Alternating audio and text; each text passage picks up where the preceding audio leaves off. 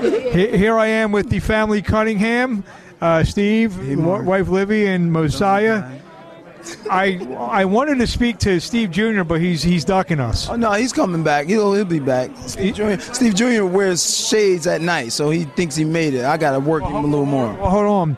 If all you people out there don't know this, the Cunninghams are notoriously late to appearances. However, what happened today? They were Mark Abrams. Hold on, they were very early today.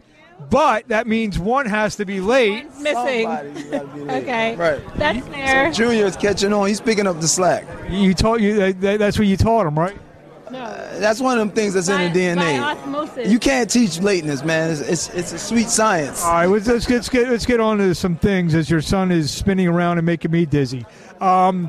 Back here at the Atlantic City Boxing Hall of Fame, you see a lot of the greats, some guys maybe you've been in the ring with or sparred with or whatever. Talk about being here. I think it's the first time you've been here. Yeah, just being here. It is my first time here. Just seeing these guys that, like you said, are greats.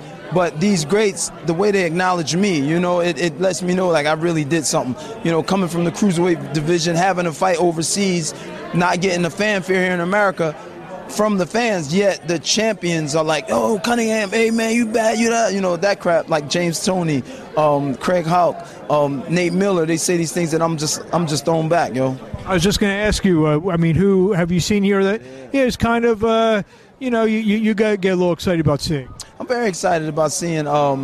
I ran into Roberto Duran, one of my all-time favorites. Like my two tops is Sugar Ray Leonard and Roberto Duran. I've got a chance to commentate fights with Sugar Ray Leonard, and it was unbelievable. Like I'm commentating with this dude, and I'm just in a freaking dream zone. Like I can't believe it, I'm doing this with Sugar Ray Leonard. Now I got a chance to meet Roberto Duran, take pics. He held my belt.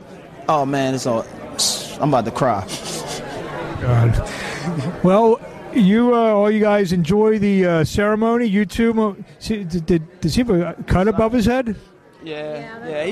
That's all our kids get cuts on their head for some reason. Shout out to one of the best managers in the world, Livvy, the beautiful, excruciatingly beautiful. Excruciatingly, it's painful. It hurts me because I know everybody looking at her. Oh.